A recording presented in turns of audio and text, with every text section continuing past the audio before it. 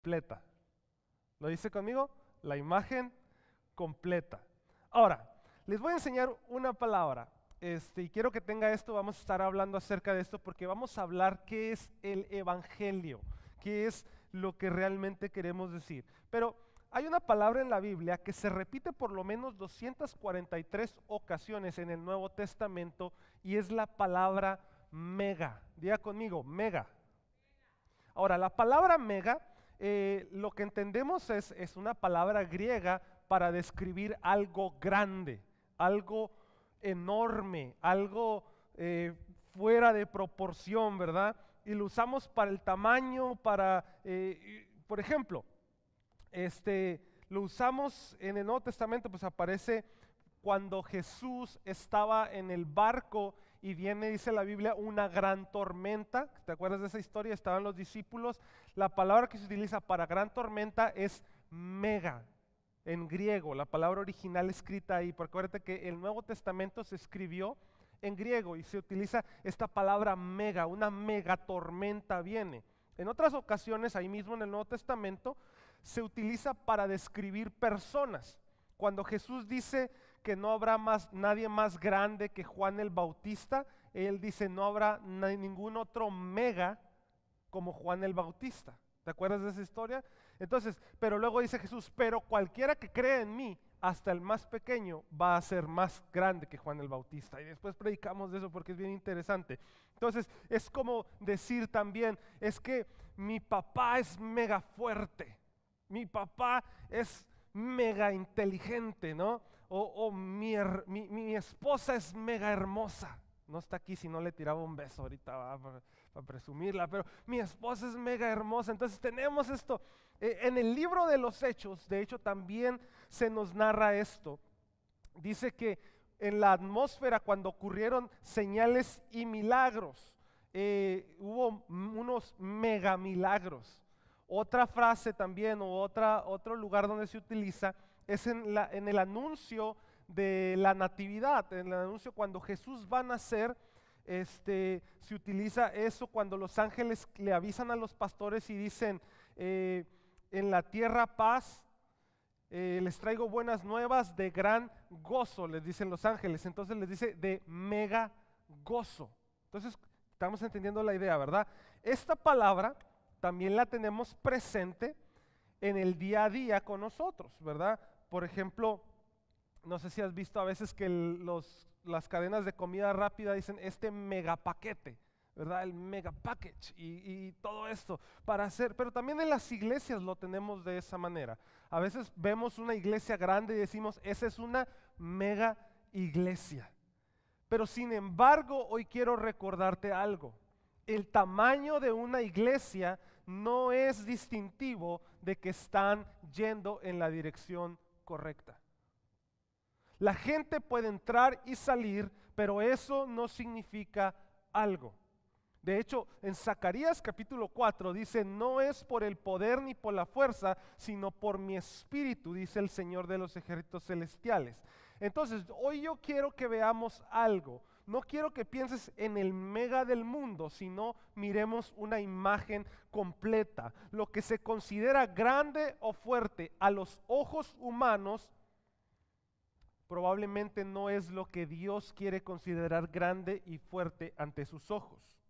Hay sistemas humanos, escucha por favor esto, hay sistemas humanos que pueden pretender ser el mover de Dios, pero niegan su presencia. Formas que parecen ser de Dios, pero en esencia niegan su presencia. Entonces no quiero ser lo que el mundo considera grandioso, sino quiero expresar la grandeza de Dios en mí.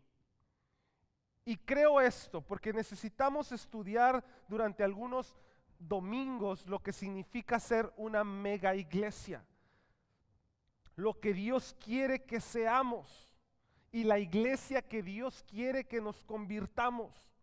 Rick Warren dijo, la iglesia necesita más héroes y menos celebridades. Porque las celebridades utilizan las plataformas para hacerse crecer su nombre, pero los héroes están dispuestos a invertir en las personas. Los héroes están dispuestos a invertir y sacrificar su tiempo, sus finanzas y todo lo que en ellos esté para las personas, a beneficio de las personas, no a beneficio propio.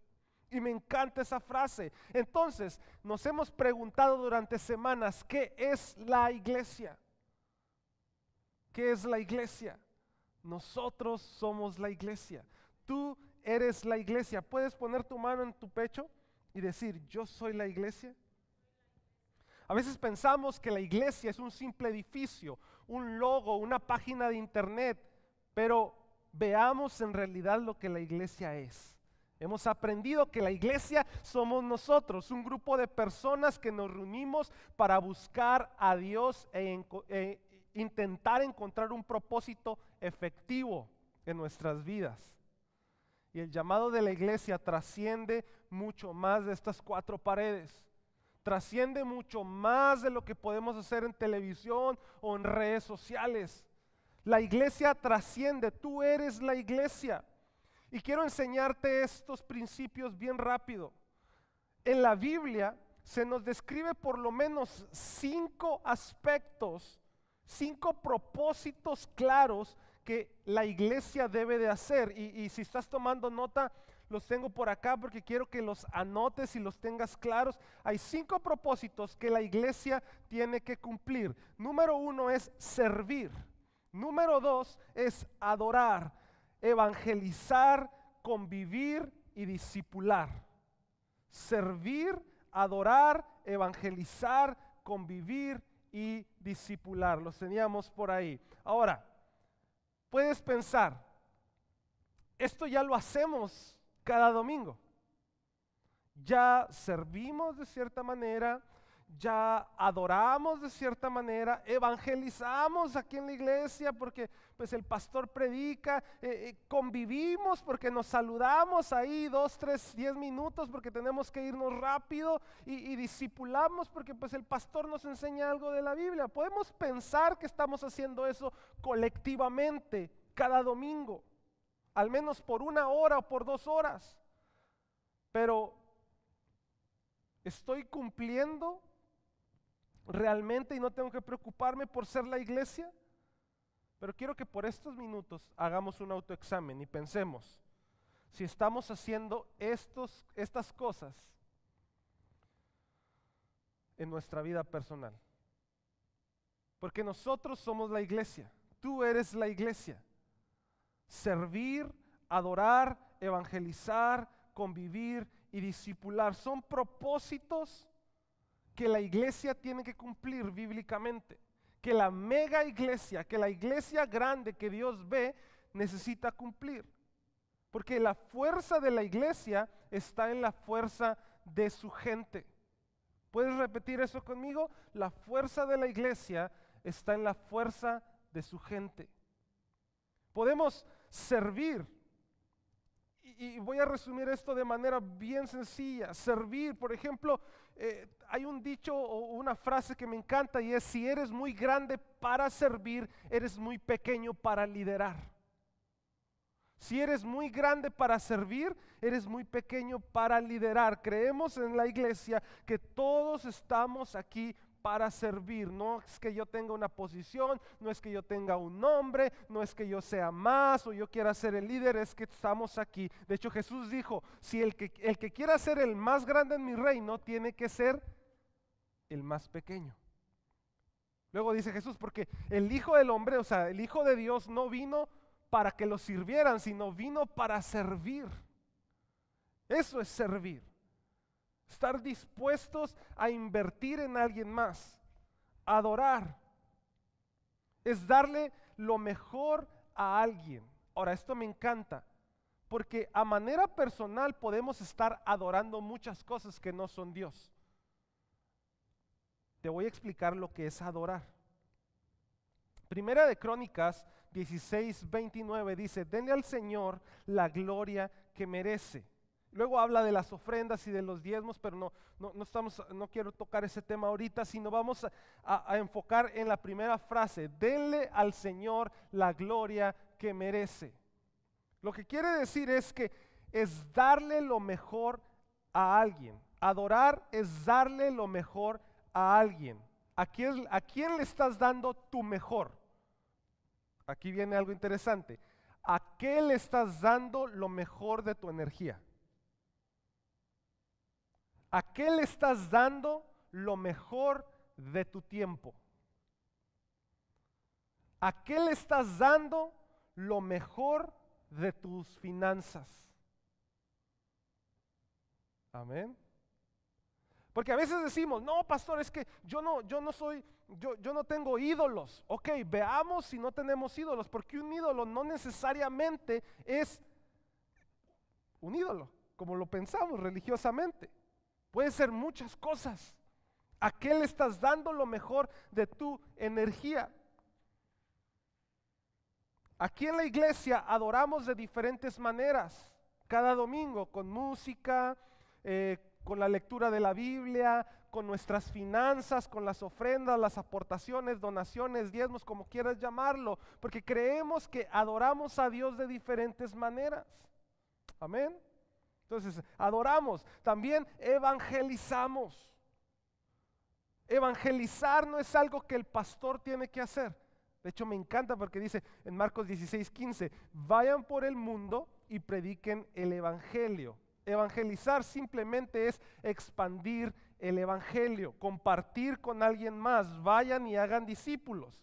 A veces queremos, escucha, que el Espíritu Santo traiga gente nueva a la iglesia, y ese no es el modelo bíblico. El modelo bíblico es, y recibirán el Espíritu Santo, y cuando haya venido sobre ustedes me van a ser testigos. A veces queremos que Dios los convenza. No, Dios te va a dar a ti la habilidad, Dios te va a dar a ti el conocimiento para que tú vayas y compartas las buenas nuevas a otras personas. El edificio no es evangelista, tú eres el evangelista. El edificio, la organización nos va a dar los recursos para que nosotros los utilicemos y vayamos. Y luego convivir. Eso no batallamos a mucho los hispanos, ¿verdad que no? A nosotros nos gustan las fiestas, nos gustan los tacos, apenas nos juntamos, y siempre que nos juntamos, ¿para qué es? Para comer, amén, ¿verdad? Y lo que sea, aunque sea un panecito con café, pero nos encanta. Ahora, eso es bíblico. Convivir es bíblico. Está en Hebreos 10:24 y tú lo puedes leer después, de Hebreos 10:24-25. Relacionarnos, cuando hacemos esta conexión con otras personas, estás cumpliendo una parte importante de tu fe para ir a lo siguiente, y es discipular. ¿Qué es discipular? Es enseñarles a cumplir todas las cosas que Jesús nos mandó. Discipular es enseñar a cumplir todas las cosas que nos mandó. Mateo 28:20. Discipular implica lo siguiente: guiar y acompañar a otros en su crecimiento espiritual. Discipular es guiar y acompañar a alguien en su crecimiento espiritual a seguir los caminos de Dios. Entonces, hoy no quiero que veamos esta lista de 5 cosas como las reglas que tenemos que hacer como iglesia: servir, adorar, evangelizar, convivir, discipular. No quiero que lo tomes como la lista de tengo que, o si no lo haces no eres buen cristiano. No, de hecho es todo lo contrario. Quiero que comencemos a ver esto como esto es lo que creemos, porque para actuar necesitas creer en algo. Para que tú actúes necesitas creer. De hecho, tus acciones, fíjate bien lo que te voy a decir, la manera en que tú actúas me dice a mí mucho de lo que tú crees. No necesariamente de Dios, de la iglesia, sino como tú actúas me habla a mí de cómo tú crees de la vida, de cómo tú crees de los demás, de cómo tú crees de la economía, de cómo tú crees hasta del gobierno. En la forma en que actuamos se descubre lo que creemos o no creemos. Y a largo plazo, quiero que entendamos esto como yo creo que la Biblia nos enseña o nos guía a servir. Yo creo que la Biblia nos guía a adorar. Yo creo que la Biblia nos guía a convivir. Yo creo que la Biblia nos guía a discipular. Y aquí es donde voy a empezar el sermón. Perdóname que haya hecho esta introducción, pero es importante que entendamos esto. El evangelio no es una lista de reglas. El evangelio, el cristianismo, no es una lista de qué sí hacer y qué no hacer. De hecho, si te fijas, servir es algo que trae propósito a las personas. Si te fijas, adorar es algo que enfoca nuestros recursos, y luego evangelizar es algo de compartir una buena noticia. Convivir y discipular es simplemente acompañar a alguien. Tiene que ver con lo que creo reflejado en las demás personas. ¿Tiene sentido esto? El evangelio completo es el que se refleja en mis creencias. Ahora, aquí comenzamos con la imagen completa, porque quiero que entiendas a partir de hoy el evangelio de una forma completa. Una de las convicciones fundamentales que tenemos es la plenitud de la Biblia. Aunque es un libro complejo, creemos que Dios la utiliza para revelar su carácter y su propósito, tanto para el futuro como para hoy. Sin embargo, algo que realmente me molesta personalmente es ver que personas toman fragmentos de la Biblia, los aíslan y comienzan a pervertir su mensaje, a desviar su mensaje, a desviar la intención del mensaje y poner cargas sobre aquellos que no comprenden la necesidad de leer el libro en su totalidad o entender el libro en su totalidad. Hay mucha gente que desvía el propósito de la Biblia. ¿Por qué? Porque y lo terminamos creyendo y terminamos teniendo cargas en nosotros porque no entendemos la totalidad del evangelio. Por ejemplo, si yo te predicara hoy del sermón del monte, donde Jesús dice, pon la otra mejilla, si alguien te pega, pon la otra mejilla, y no te explico lo que eso significa, vas a vivir una vida siendo víctima, dejándote. Y a veces hemos pensado que ese versículo tiene que ver y decir, no, es que los cristianos no podemos responder. Hermano, si alguien te pega, regrésaselo. Eso no es lo que quiere decir ese versículo. No quiere decir que no te defiendas, pero el problema es que lo aislamos. ¿Sí me estás siguiendo? Otro ejemplo es, yo te puedo predicar, vamos al otro extremo, yo te digo, el reino de los cielos es para valientes y solo los valientes lo arrebatan, y los cristianos tenemos que ser valientes. No, pues vamos a salir de aquí como Vicente Fernández, ¿no? El rey y todo, ¿no? Hasta villas y todo, bien machos nos vamos a hacer y machas, ¿no? Y vamos a aislar. El problema es que muchas veces inconscientemente hemos creído este tipo de mentiras, hemos creído esto y no nos hemos dado cuenta que no estamos creyendo el evangelio completo porque ni siquiera lo entendemos. Así que vamos a explorar dos ideas que pueden parecer un poco contradictorias, pero te vas a dar cuenta que al comprender el evangelio en su totalidad va a ser más fácil para ti no estar pensando que estás en el lugar incorrecto o en la iglesia equivocada. Número 1. Repite conmigo, se trata de mí. Dilo fuerte, se trata de mí. Dile ahí a tu vecino, no se trata de ti, se trata de mí. Dile, se trata de mí. Ahora, el evangelio, escucha esto por favor, el evangelio se trata de ti. Levanta tu mano y quiero que lo repitas. El evangelio se trata de mí. Ahora, esto puede sonar un poco engreído y las personas que nos escuchan podrían malinterpretar este pedazo de la predicación si la aíslan, porque necesitan escuchar todo, ¿ok? Van a decir, el pastor está predicando ahora autosuperación, ya no es una iglesia que predica la Biblia. No, el verdadero evangelio implica comprender en su totalidad que se trata de ti y del gran valor que tienes a los ojos de Dios. De hecho, Jesús nos da 3 historias para demostrar esto. Él nos da la historia de una oveja perdida y cómo este pastor tenía 100 ovejas, una se pierde y deja las 99 en su corralito y se va a cruzar montañas, caminos, a sacrificar para poder encontrar esa oveja perdida. Cuando la encuentra lastimada, la toma, la cura y la regresa al corralito con sus compañeras. Hay otra historia ahí mismo que Jesús da y es de una moneda perdida, una moneda de gran valor que esta mujer tenía y tuvo que limpiar. Se le pierde la moneda y esta mujer limpia toda la casa.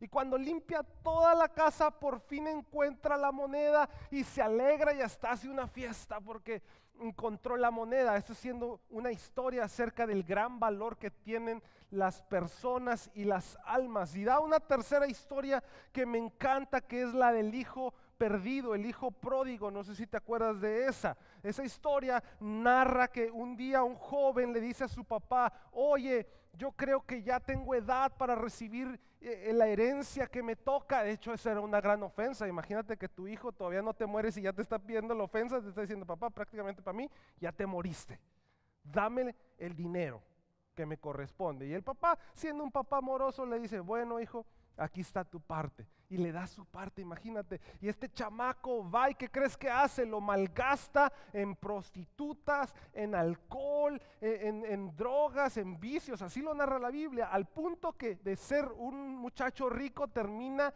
en la miseria cuidando marranos sin tener que comer. Y dice que un día tenía tanta hambre que se le antojó la comida de los cerdos y dijo: ¿qué estoy haciendo aquí? Hasta el siervo más humilde de la casa de mi papá tiene mejor comida que yo.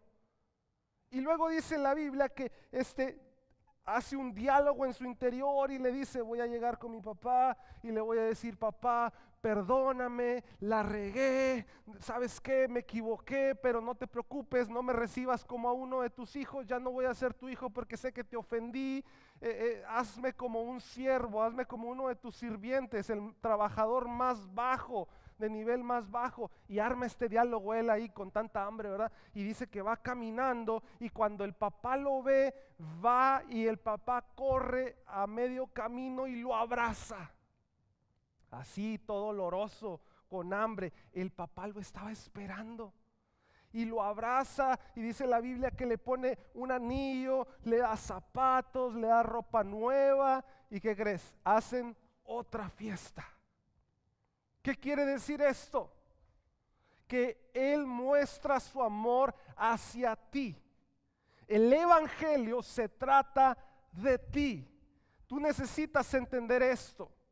Antes de entender cualquier regla, antes de entender cualquier sí, no, esto, aquello, necesitas entender que el evangelio se trata de ti.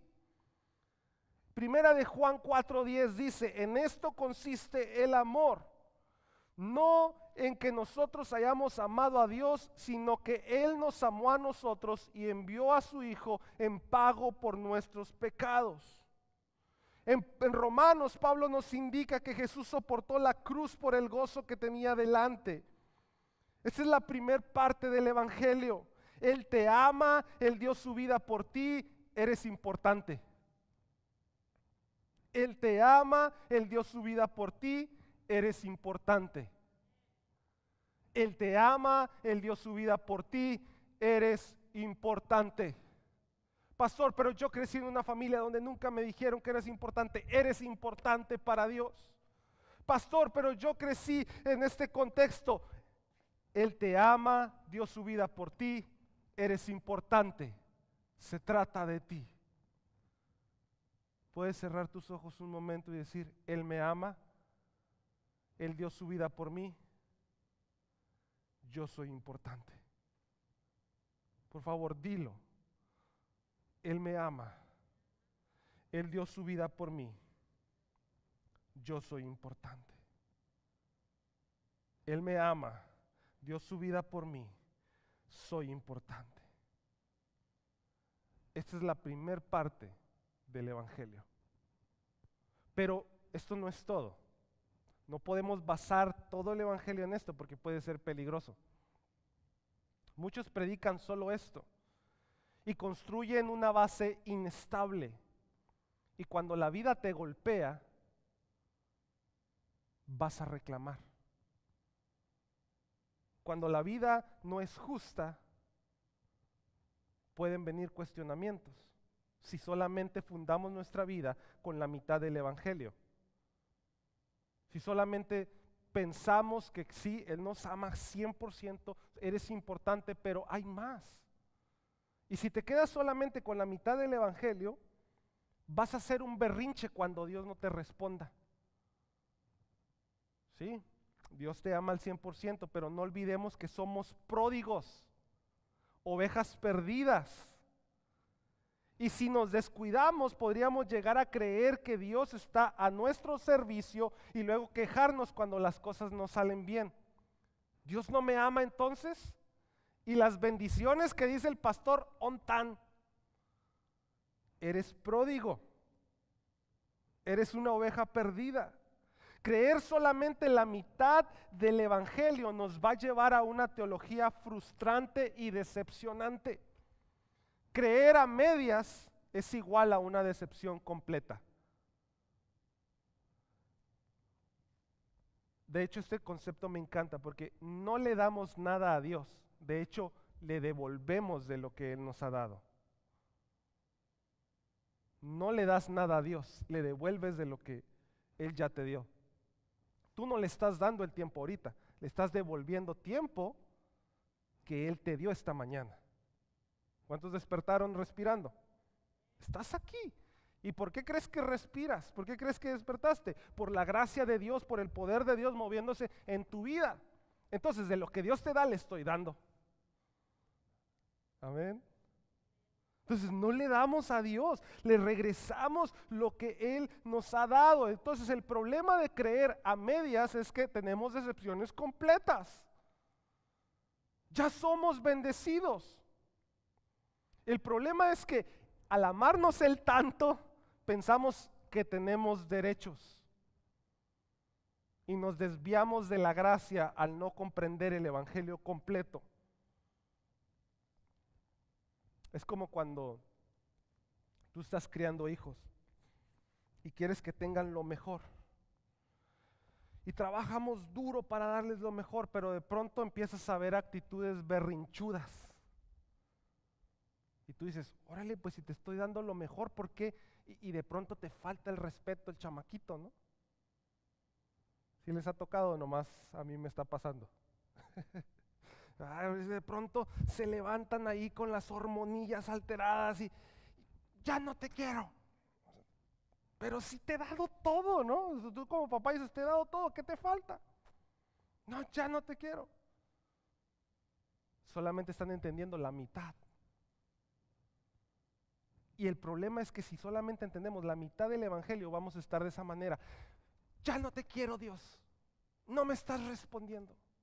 No me estás bendiciendo como dice el pastor. Y vamos a estar frustrados. Sí. La primera parte del evangelio es: se trata solo de ti, pero no te conviertas en consumidor. Se trata de ti, pero no eres un consumidor que piensa que tiene derecho. Esta verdad de que se trata de nosotros tiene que llevarnos al nivel más alto de agradecimiento. Aquello a lo que pienso que tengo derecho es en realidad algo por lo que debo estar agradecido. Esta frase me mató. Aquello a lo que pienso que tengo derecho es algo por lo que debo estar agradecido. Y aquí viene el segundo concepto. ¿Listos? Levanta tu mano y di conmigo: no se trata de mí. No se trata de mí. Y aquí es como que, pastor, pero espérate. Me estás diciendo primero que el evangelio se trata de mí y luego me dices que no se trata de mí. ¿Qué onda? No, Lucas 9, Jesús nos dice: si alguien quiere seguirme, tome su cruz, niéguese a sí mismo y sígame. Y luego alguien le dice ahí en esa conversión: Jesús, yo quiero seguirte. Y Jesús le responde: no sabes ni lo que dices, chamaco. ¿Quieres seguirme por lo que te doy? ¿Por las comodidades que tienes conmigo? debes estar dispuesto a pagar un precio, a sufrir, a luchar y pasar por cosas difíciles. Porque el evangelio no se trata de ti. Y ahorita te voy a explicar esto. Gálatas 2:20. Pablo dice, mi antiguo yo ha sido crucificado con Cristo. Si ya no vivo yo, sino que Cristo vive en mí. Estoy con Cristo crucificado. Y ya no vivo yo, sino que ahora Cristo vive en mí. Entonces, si no se trata de mí, no puedo pensar en Dios como un hombre con una chequera grande esperando cumplir todos nuestros sueños. No se trata de eso. No funciona así. El evangelio sí se trata de ti porque nos brinda una seguridad de que somos amados, aceptados y completos, pero para que podamos ponernos a trabajar. Amén. Sí vamos a disfrutar algunas cosas, pero también nos vamos a enfrentar a dificultades. A ver, bien fácil. Muchas de las oportunidades que tus hijos tienen hoy, tú o yo no las tuvimos. ¿Estamos de acuerdo con eso? Y les hemos dado todo, ¿para qué? Para que en un futuro tengan mejores trabajos. Amén. No los vas a estar manteniendo siempre. Algunos muchachos quieren que uno los mantenga siempre, ¿verdad? Pero uno quiere darles lo mejor y las mejores oportunidades para que ellos tengan mejores trabajos. Entonces, ¿les estás dando todo? ¿Para qué? ¿Para que te reclamen? No, ¿verdad? Para que ellos tengan todo y se pongan a trabajar. Ya nadie dijo amén. El evangelio nos brinda la seguridad de que somos amados, aceptados y completos, pero para ponernos a trabajar. Filipenses 2:6, el cual siendo en forma de Dios, aunque era Dios, no se consideró que el ser igual a Dios fuera algo de lo cual aferrarse. Verso 7, sino que se despojó de sí mismo, tomando forma de siervo, semejante a los hombres, y estando en condición de hombre, se humilló a sí mismo y haciéndose obediente hasta la muerte de cruz. Aquí está el siguiente. No se trata de nosotros. Comprendamos estas dos verdades y aceptémoslas, y vamos a tener seguridad en la vida. No va a importar lo que suceda o las dificultades que atravesemos, porque vas a entender que eres amado y que sirves a Dios. Si el mundo te golpea, eres aceptado. Si el mundo te rechaza, tienes un propósito, una visión, porque trabajas para Él. Pastor, pero ¿qué tipo de dificultades voy a tener? Aquí es algo bien interesante porque muchos comienzan a tener desprecio por venir a la iglesia. Muchos comienzan a tener críticas por venir a la iglesia. Muchos comienzan a tener que confrontarse con ellos mismos por venir a la iglesia. Pero no te preocupes, no te rechazan a ti, no te critican a ti, sino a Dios. Pero aquí hay un problema.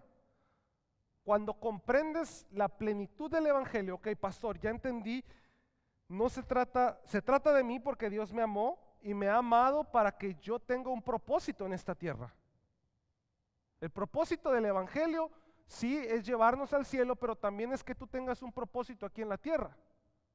No solamente estar esperando despreocupados para irnos al cielo, pues entonces nos hacemos monjes, ¿no? Nos hacemos monjes, no hacemos nada, nos encerramos, cosechamos nuestra propia comida, tenemos nuestras propias vacas, hacemos nuestro propio queso, a esperar que Cristo venga un día. ¿Verdad que no se trata de eso? Necesitamos propósito aquí en la tierra. Entonces, Jesús nos dio su vida por nosotros, es crucificado, resucita para darnos esperanza, para amarnos. Tú eres amado, Él te ama, dio su vida por ti, eres importante para que tengas un propósito aquí en la tierra. ¿Y qué sigue, pastor? ¿Y qué sigue? Aquí es donde se pone interesante. El evangelio en sí mismo no te da propósito. El evangelio en sí perdona tus pecados para que construyas un propósito. Y es aquí donde mucha gente piensa que con una oración va a ser algo mágico y tu vida va a cambiar, o tus circunstancias van a cambiar. No es así. Con una dieta de 2 días no vas a corregir el descuido de 10 años. De hecho, 1 Corintios 3:10 me encanta. Pablo dice lo siguiente: por la gracia que Dios me dio, yo eché los cimientos como un experto en construcción. ¿Qué cimientos está hablando? Él predicó el evangelio, las buenas nuevas, la esperanza de Cristo, el perdón de pecados. Dice, por la gracia de Dios yo eché cimientos como un experto en construcción.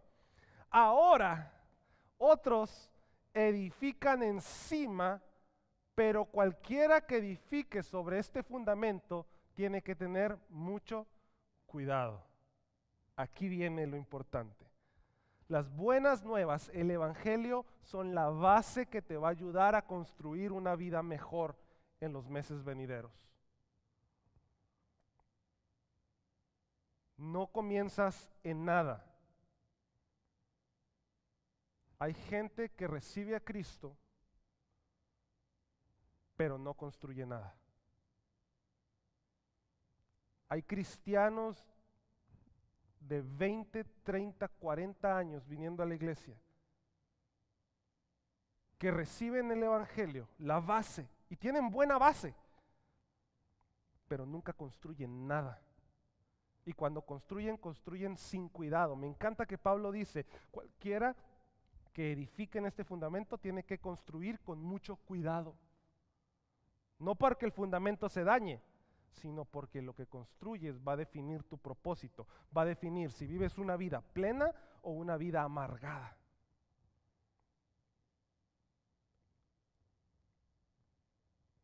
Quiero animarte a reflexionar sobre estos 2 principios. Se trata de ti, pero no se trata de ti.